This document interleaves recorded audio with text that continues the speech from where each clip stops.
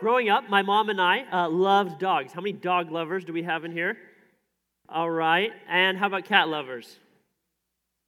Okay, so it's about 50-50. 815 was all dog lovers, so I was really connecting with them. But for those of you who are cat lovers, bear with me for a moment here. But my mom, after I graduated from high school, she continued to love dogs, and I come from a divorced family, and so my mom, after my brother and I moved off to college, found a website where you could foster dogs.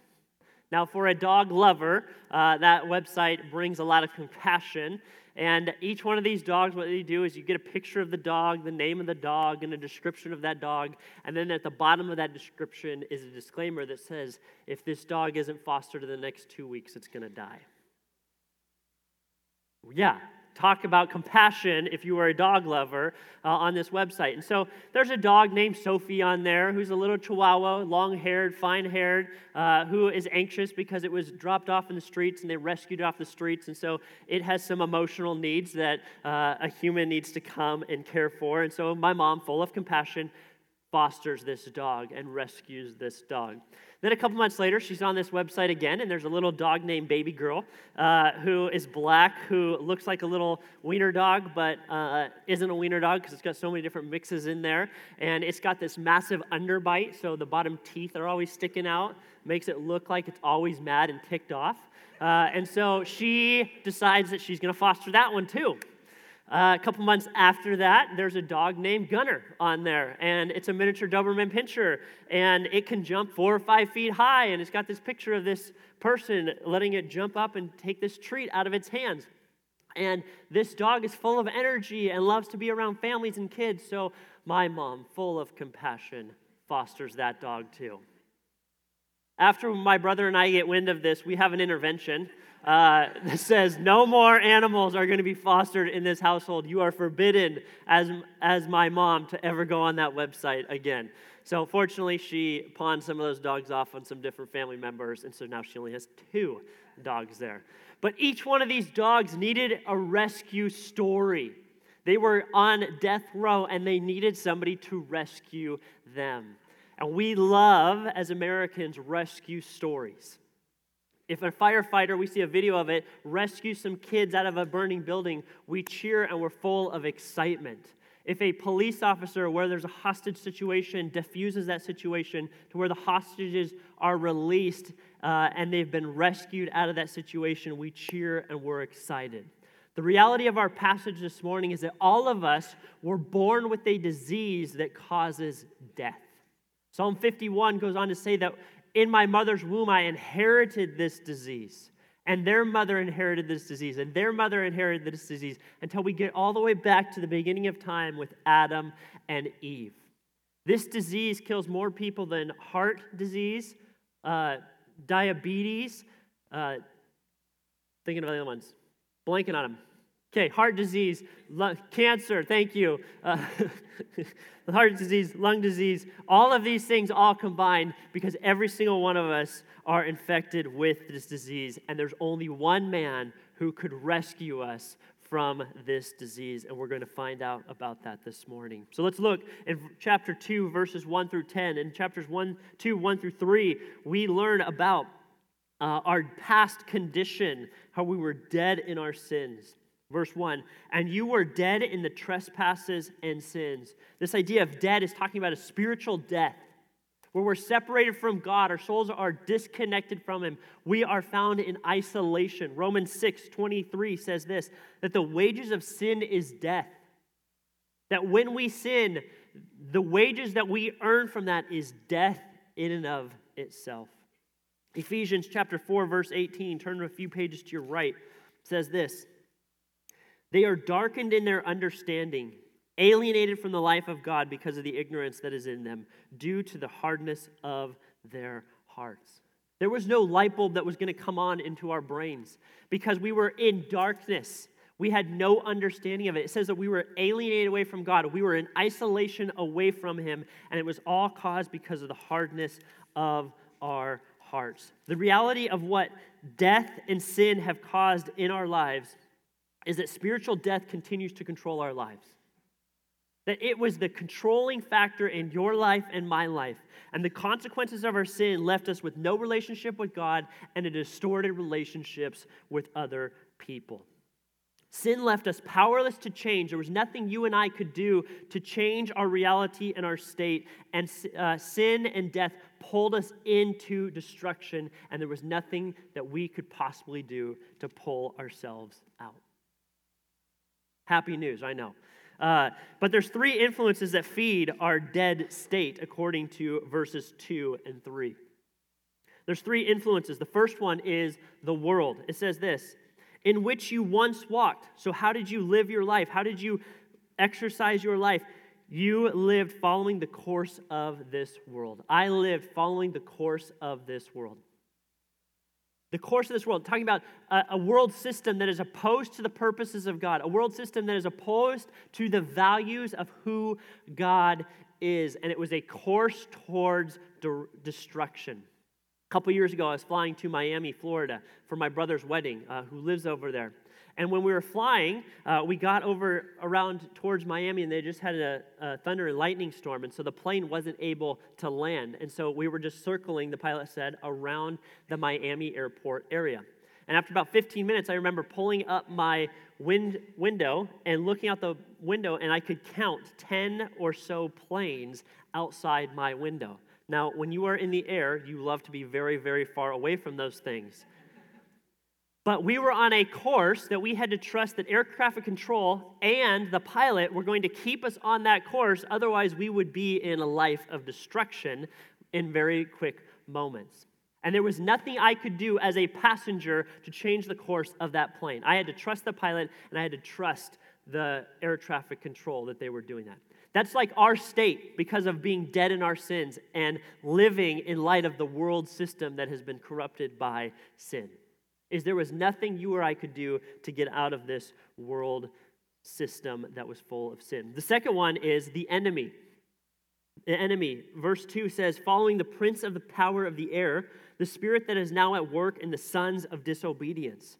So the enemy was also influencing our dead spiritual state. When he says this idea of air, it's the place where the evil spirits would begin to dwell and live in light of. John chapter 16, verse 11, Jesus calls Satan the ruler of this world.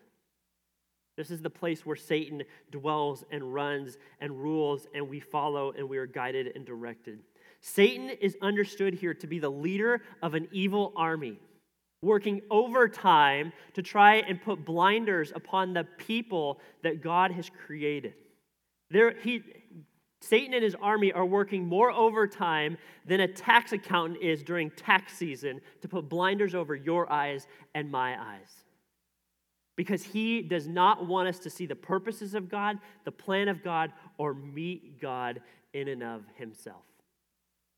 A couple years ago, my son turned 2, and at 2, you can turn their car seat around from when they were facing backwards to forward. And the first time we did that, we were leaving our house after we changed his car seat around, and all of a sudden he's like, Dad, what's that building? Dad, what's that sign? Dad, what's that red light? Dad, why are those cars coming at us? Dad, watch out for those cars. Because he could see everything around him. Because of our sinful, dead state, we are like my son, face backwards, driving down the road, and we can't see anything but the car seat in front of us, and we're blinded from the surrounding environment around us. And this was the state that you and I were in. We were influenced by the world. We were influenced by the enemy. But then number 3, we were influenced by the flesh. Verse 3, among whom we all once lived in the passions of our flesh, carrying out the desires of the body and of the mind, and were by nature children of wrath like the rest of mankind. The third influence in our life is our flesh. This unnerving desire that we have in our heart that pulls us into it. This desire where we willfully, skillfully seek it out to diligently chase after our desire to serve our flesh. Galatians chapter 3, verses 2 and 3, if you turn to your left in your Bible, gives us a description of one of the ways that the flesh is at work in your life, in my life, when we were dead in our sinful state. Verse 2 of chapter 3 in Galatians, let me ask you only this. Did you receive the Spirit by works of the law or by hearing with faith? Are you so foolish? Having begun by the Spirit, are you now being perfected by the flesh? He's basically saying a works-based theology that says you can earn your way to God and earn God's favor, he says, is foolishness. If you think that you can just be a moral, good person, you will not earn favor with God. If you think that you can just practice repentance and prayer and become holy and that will earn you favor with God, it's foolishness. If you think that you can disconnect from reality and you can try and find your inner peace in and of yourself and that will earn you favor with God, Paul says that is foolishness. And so that is a work of the flesh. Turn with me one page over in your Bible to Galatians chapter 5, verse 17 through 21. For the desire of the flesh are against the Spirit, and the desire of the Spirit are against the flesh. For these are opposed to each other, to keep you from doing the things you want to do. But if you are led by the Spirit, you are not under the law. Now the works of the flesh are this: sexual immorality, impurity, sensuality, idolatry, sorcery, enmity, strife, jealousy, fits of anger, rivalries, dissensions, division, envy, drunkenness, orgies, and things like these. I warn you, as I warned you before, that those who do such things will not inherit the kingdom of God. You want to try and earn favor from God? You had to do none of these, even in your thoughts or intentions of your life. And that's how you're going to earn favor with God. The disappointing reality is that none of us were able to abstain from any of this. And chances are, many of us in this room have at least one, if not two or three or four in us, because we are living in a world that finds our identity in our feelings, not in our character. We're encouraged to live off of the impulses that we desire and don't worry about what other people are going to think, or don't worry about how tomorrow or the next week is how that's going to affect you, because that's what the world system is calling you and I to live by, to live according to the flesh. And what does he say about these influences of what they did to our dead, sinful state? He says we were under, by nature, children of wrath. We were living under God's wrath. We are backed into a corner, listing off of all these things that the flesh has listed off, and we are feeling condemned, we're feeling guilty. Different scenarios are running through our brains at this point. We're questioning what goes on, how are we going to deal with this? And the beauty of this is it doesn't end there. Because in verses 4 through 7, we see that God saved us. He saved us out of our dead state and moved us into a relationship with him. Verse 4 says this: but God. But God. But God. Okay, in our culture today, but has a lot of negative connotations with it. Chances are, if you are an employee somewhere, or you have to meet with your supervisor or your boss at this quarter of the year, you probably had an employee review. And in that employee review, they said, this is what you're doing really well, you're doing a really good job here, you're actually killing it in this area, but there's some things you need to work on.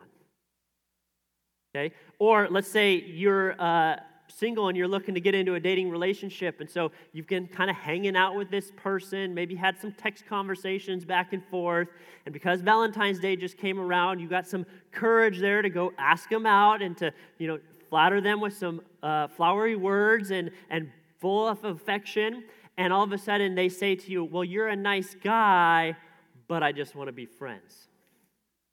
You just got friended. You just got put in the friend zone. The word but in our culture today has a lot of negative connotations, like an employee review or you just got friended. The difference here, though, is it goes from we are in a bad state, but God. We were dominated by the world system, but God. We served the ruler of this world, the enemy, but God. We were living in our flesh, but God intervened. And what this begins to do is to display how great our God is, because there's a drastic contrast in verses 1 through 3 to 4 through 10. We see this contrast where we were dead in our trespasses and sins, but God made us alive in Christ. We were living in our sin, but God made us living in God's good works. We were slaves of this world, but now because of God, we live in heavenly places. We were born into our sin nature, but God made us union with Christ. We were living under the wrath of God, but God brought his mercy. We were living in a works-based theology, but God saved us by his grace. That's what "but God" means. That moves us from a terrible situation into an amazing, awestruck transition into focusing in on who our great God is. And when he unpacks this, he's going to give us 4 characteristics of his motives for why he saved you and I. And each one of these motives are a description of a characteristic that he possesses because of his great care for you and for me. The first motive for him saving us is seen in verse 4, his mercy.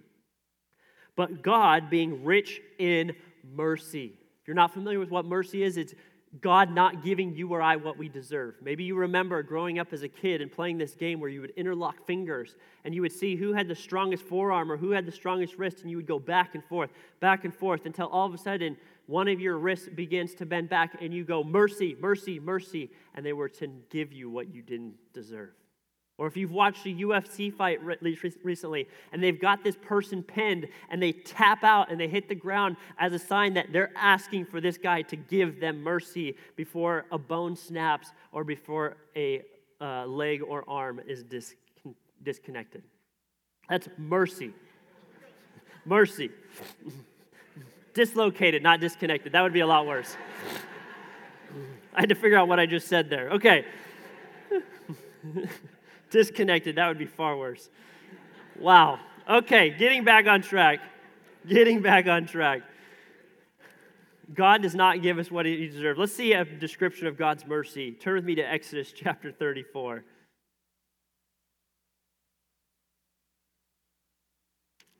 As you're turning there, the backstory here is that Israel has been enslaved for 400 years.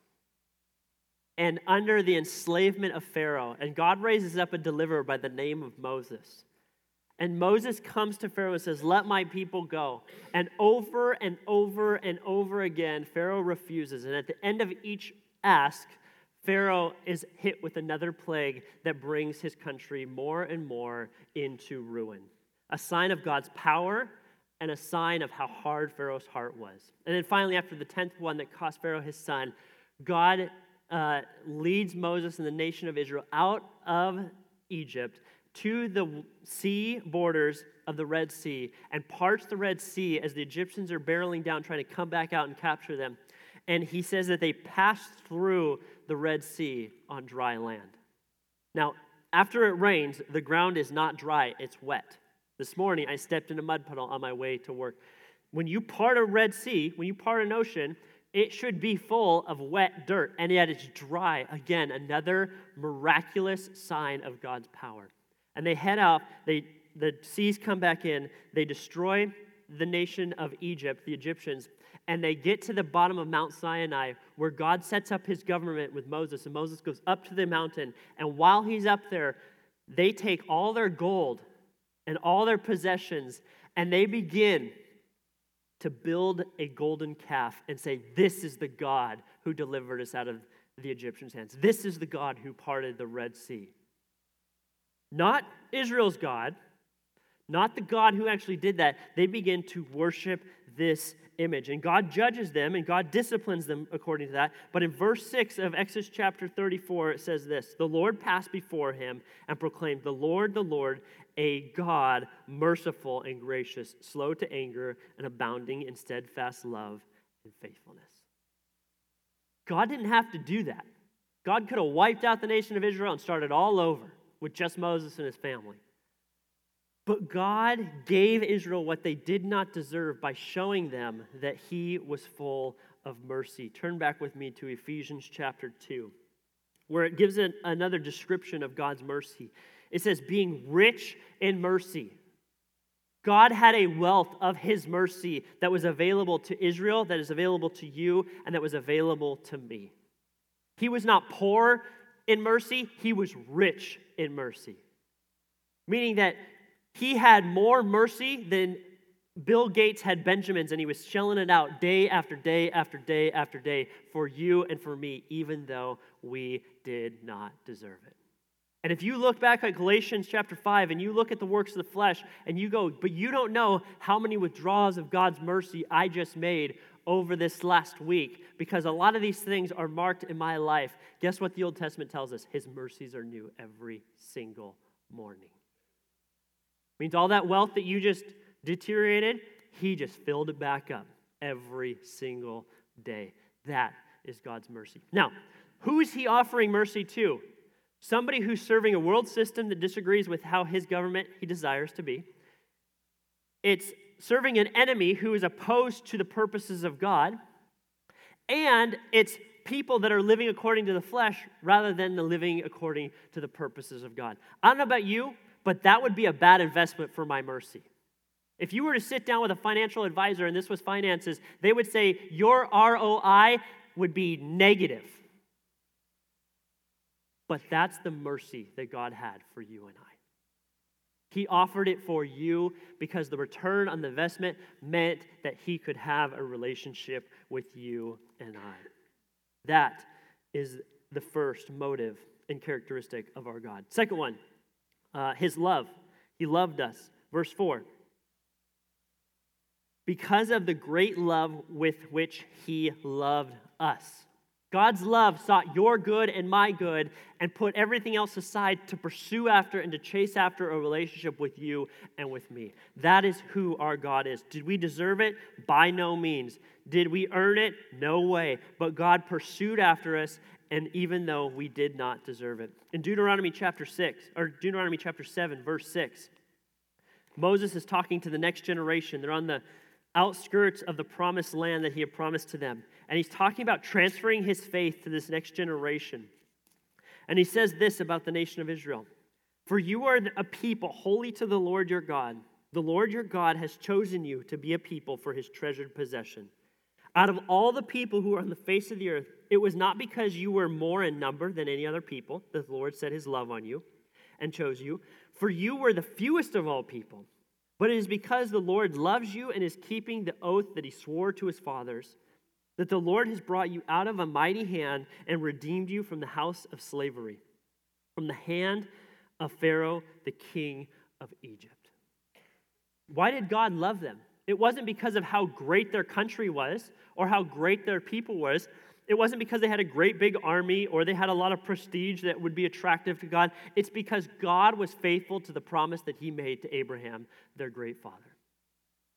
And so he was faithful to display this type of love. John 3:16 tells us this, that for God so loved the world that he gave his only son, that whoever believes in him should not perish, but have everlasting life. Romans 5:8 says that God loved us so much that even while we were yet sinners, Christ died for us. Now, I don't know about you, but when I look at verses 1, 2, and 3, somebody who's serving the world, the flesh, and the enemy, there is no way I'm going to offer up my child who I love tremendously as a parent for that type of person. And you better be grateful that I'm not God and he is. And I think you would probably be in that same boat. And yet, that's the type of love that he sends for you and I. It's a love that pursues after us.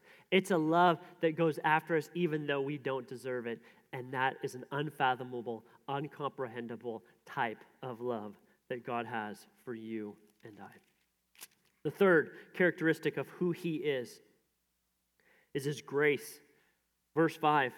Even when we were dead in our trespasses, made us alive together with Christ. By grace you have been saved and raised us up with him and seated us with him in the heavenly places in Christ Jesus, so that in coming ages he might show his immeasurable riches of his grace. Paul here is writing these words, and he's so overwhelmed by this excitement of who God is that he blurts out and interrupts his thoughts by saying, by grace you've been saved. Church, by grace you have been saved. Ian, by grace you have been saved. And he just has to interrupt this thought. And what grace is, if you're not familiar, it's unearned favor from God. You didn't deserve it. I didn't deserve it. But God granted us his grace, and we earned favor with God by accepting it. And the beauty of this, which is unfathomable to me, is he wanted nothing in return. He wanted nothing in return, and that is God's grace. God's grace does three things that he tells us about in here. The first one is he makes us alive. We go from being dead to alive. We were spiritually dead, verse 1 tells us, and now God's grace brings us into this new life. We were laying on the gurney of life, dead, and through Jesus' sacrifice, he hits us with the AED, and our heart begins to pump, and we have life again. That's because of God's grace for you. That's because of God's grace for me. The second thing that his grace does for us is he says this, he raised us up with him. Like, not only was Jesus raised from the grave, but he raised us up with him. That we go from being not only dead to alive, but now we go from being enemies of God to being made at peace with God.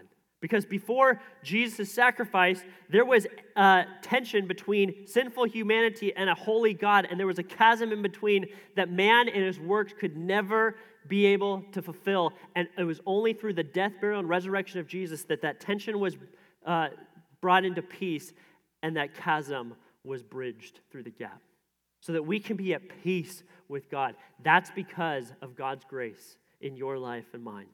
But the third thing he says here, he says he seated us. Verse 5, he seated us, or 6, he seated us with him in the heavenly places in Christ Jesus. He exalted us. Where is Jesus at? He's sitting on the right hand of the Father in the heavenly places. Where are we going to be seated? Right next to him. This is a position, to be seated in the heavenly places was a position of privilege. It's a position of honor. It's a position of great responsibility to be seated right next to the Son of God who's paid it all for you and for me. Despite what you think about the President of the United States right now, we all can agree that the position in the White House, in the Oval Office, is an honorable, is a privilege, and one of great responsibility. Very few people ever get to sit in the chair of the Oval Office, in the White House. And Jesus says, you are just not a pawn in my kingdom. You are now exalted, sitting in the Oval Office of the heavenly places. What great honor that is that God's grace has given us. What great privilege that's given us, but also what great responsibility we have. And we're going to talk about that in a moment. So this is what God's grace did for you and I. Let's look at the fourth characteristic that God's character is and the motive for why he saved you and I. It says, in kindness towards us in Christ Jesus. What's this fourth characteristic? It's his kindness. It's the disposition he has towards you and I. It's how he packages up his grace and how he delivers it to us. He could have been mad. He could have been judgmental. He could have been completely in his righteousness, judged us and condemned us, but he packaged his grace and delivered it in a kind, loving-hearted way. It shows God's temperament towards humanity. In honor of President's Day, I came across this story of Abraham Lincoln and his kindness that I feel like is very fitting. Despite his busy schedule during the Civil War, Abraham Lincoln often visited the hospitals to cheer the wounded. On one occasion, he saw a young fellow who was near death. "Is there anything I can do for you?" asked the compassionate president. "Please write a letter to my mother," came the reply. Unrecognized by the soldier, the chief executive sat down and wrote as the youth told him what to say. The letter read, "My dearest mother, I was badly hurt while doing my duty, and I won't recover. Don't sorrow too much for me. May God bless you and Father. Kiss Mary and John for me." The young man was too weak to go on, so Lincoln signed the letter for him and then added this postscript, "Written for your son by Abraham Lincoln." Asking to see the note, the soldier was astonished to discover who had showed him such kindness. "Are you really our president?" he asked. "Yes," with a quiet answer. Now is there anything else I can do?" The lad feebly replied, "Will you please hold my hand? I think it would help to see me through to the end." The tall man granted his request, offering warm words of encouragement until death stole him into the dawn. That was Abraham Lincoln's kindness towards this soldier who fought for our freedom. He sat with him, right next to him, holding his hands, taking his last wish and writing it to his mom. The difference between us and that soldier is we were already dead. And God comes and grabs our hand, and in kindness offers us his grace and says, "This is not just your last wish, this is your first wish. Here's new life."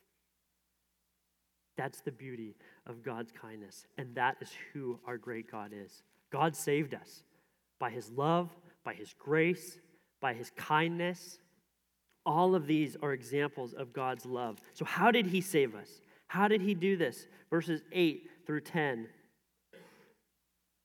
"For by grace you have been saved through faith.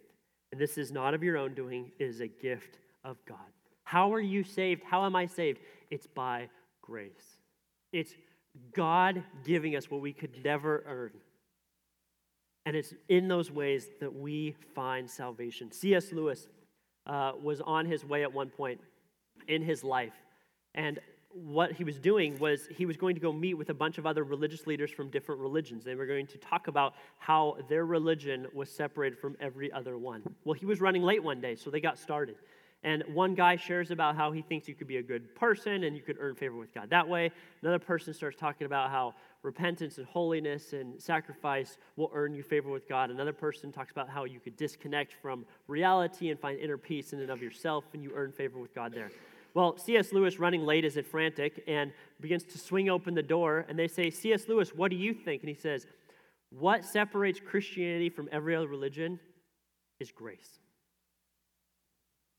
Every other religion is works-based. You have to earn favor with God.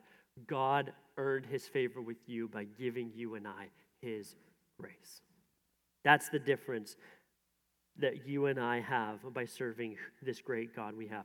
Here's the role that we have in this, okay? But here's what he says. How are we saved? You've been saved by grace through faith. Through faith is how you and I have this role to play in your salvation of mine. And you may be here and you go, "Well, Ian, I'm not a person of faith. I'm not a man or a woman of faith." And I would say, no matter how self-reliant you think you really are, every single one of us are people of faith. It's just, what do we place our faith in? What do I mean by that? Chances are you have faith that the water you drink and the food that you eat is free of contamination, is pure. You have faith that you can trust that our water systems, eWeb, Rainbow Water, Sub, whatever yours is on, that they are going to keep your water clean. And that you have faith that the food you buy from the grocery store has been filtered through and they've held the farmer accountable and that it's going to be free from contamination. Or you have faith that when you drive over a bridge, whether it's 126 or over Beltline or a different one, that you have faith that the engineer who designed it and the construction team who built it in a way that's going to support you and your car. You have faith that when you deposit your paycheck into the bank, that bank teller and that bank manager and the bank that they represent is going to keep your money safe. So why is it so hard for us to have faith in the creator of our soul? Why is it so hard for us to have faith in the one who created our soul and who intervened in our deadness to make you and I alive? All we have to do is place our faith and our trust and our belief in him. And what does he say next? He says, this is not of works. It's not your own doing. It's a gift of God. Do you know what the difference between a wage and a gift is? We earned death by the wages of our sin, our first verse learned about. Here it says that we did nothing to earn favor with God. It was God's grace. We respond in faith, and it's through that we have salvation. That's the difference between a wage and a gift, is it's something that you and I did not earn. It was something that was freely given for you and I. It's not a result of works, so no one may boast. We have no opportunity to boast. We just watched the Super Bowl a couple weeks ago. Imagine the MVP stands up there with the trophy, and he's got the trophy, right? He's the MVP of the National Football League. But imagine somebody on the practice squad who just goes out there to get hit, stands up there and holds this trophy and talks about how much he's earned this trophy because he knows how to put on his pads and he knows how to take a hit or two. We would say that's ridiculous. He's not the MVP. He's not in the game. That's what it's like for you and I to boast when we did nothing to do to earn it. The MVP was the guy who earned it. We didn't do anything to earn it. The guy who's the MVP of our story is Jesus Christ. And so in him and him alone do you and I boast. That's why we sing the songs that we sing that are centered around the death, burial, and resurrection of Jesus, because in him and him alone can you and I boast. It's the only reason we can boast. It's the only power that we have to boast in. It's the only reason that we have life in and of itself is because of the sacrifice that Jesus has made for you and I. But the boasting doesn't just end with the songs that we sing. How do we boast in God? It affects the way that we live our lives. Verse 10, for we are his workmanship created in Christ Jesus for good works, which God prepared beforehand that we should walk in them. We should not walk according to the world's standards. Verse 1 tells us we should live our lives with good works in mind because we are his workmanship. We are his masterpiece. We are the crown of his creation, the object of his eye, the Bible tells us, and he pursued after us and loved us, and so we were created to live with good works. What are good works, you may say? How do I live my life in response to the free gift of salvation that God has called me to? It starts with living out the characteristics that he listed before. If God was kind towards us, and that was the disposition that he had towards us and the temperament he had towards us, then our response to the people we come in contact with on a daily basis should be one that represents his kindness. If God pursued us in his love, even though we didn't deserve it, means that people that do not deserve it, we should pursue after them to display his love that he has given to you and I. We're going to be hurt. We are going to be sinned against. We're going to be wronged. And we have the choice to respond in anger or wrath, or we have the opportunity to grant mercy, which is the antidote to our anger that God has called us and modeled for us. God gave us his grace, and therefore we should be a grace-giving people.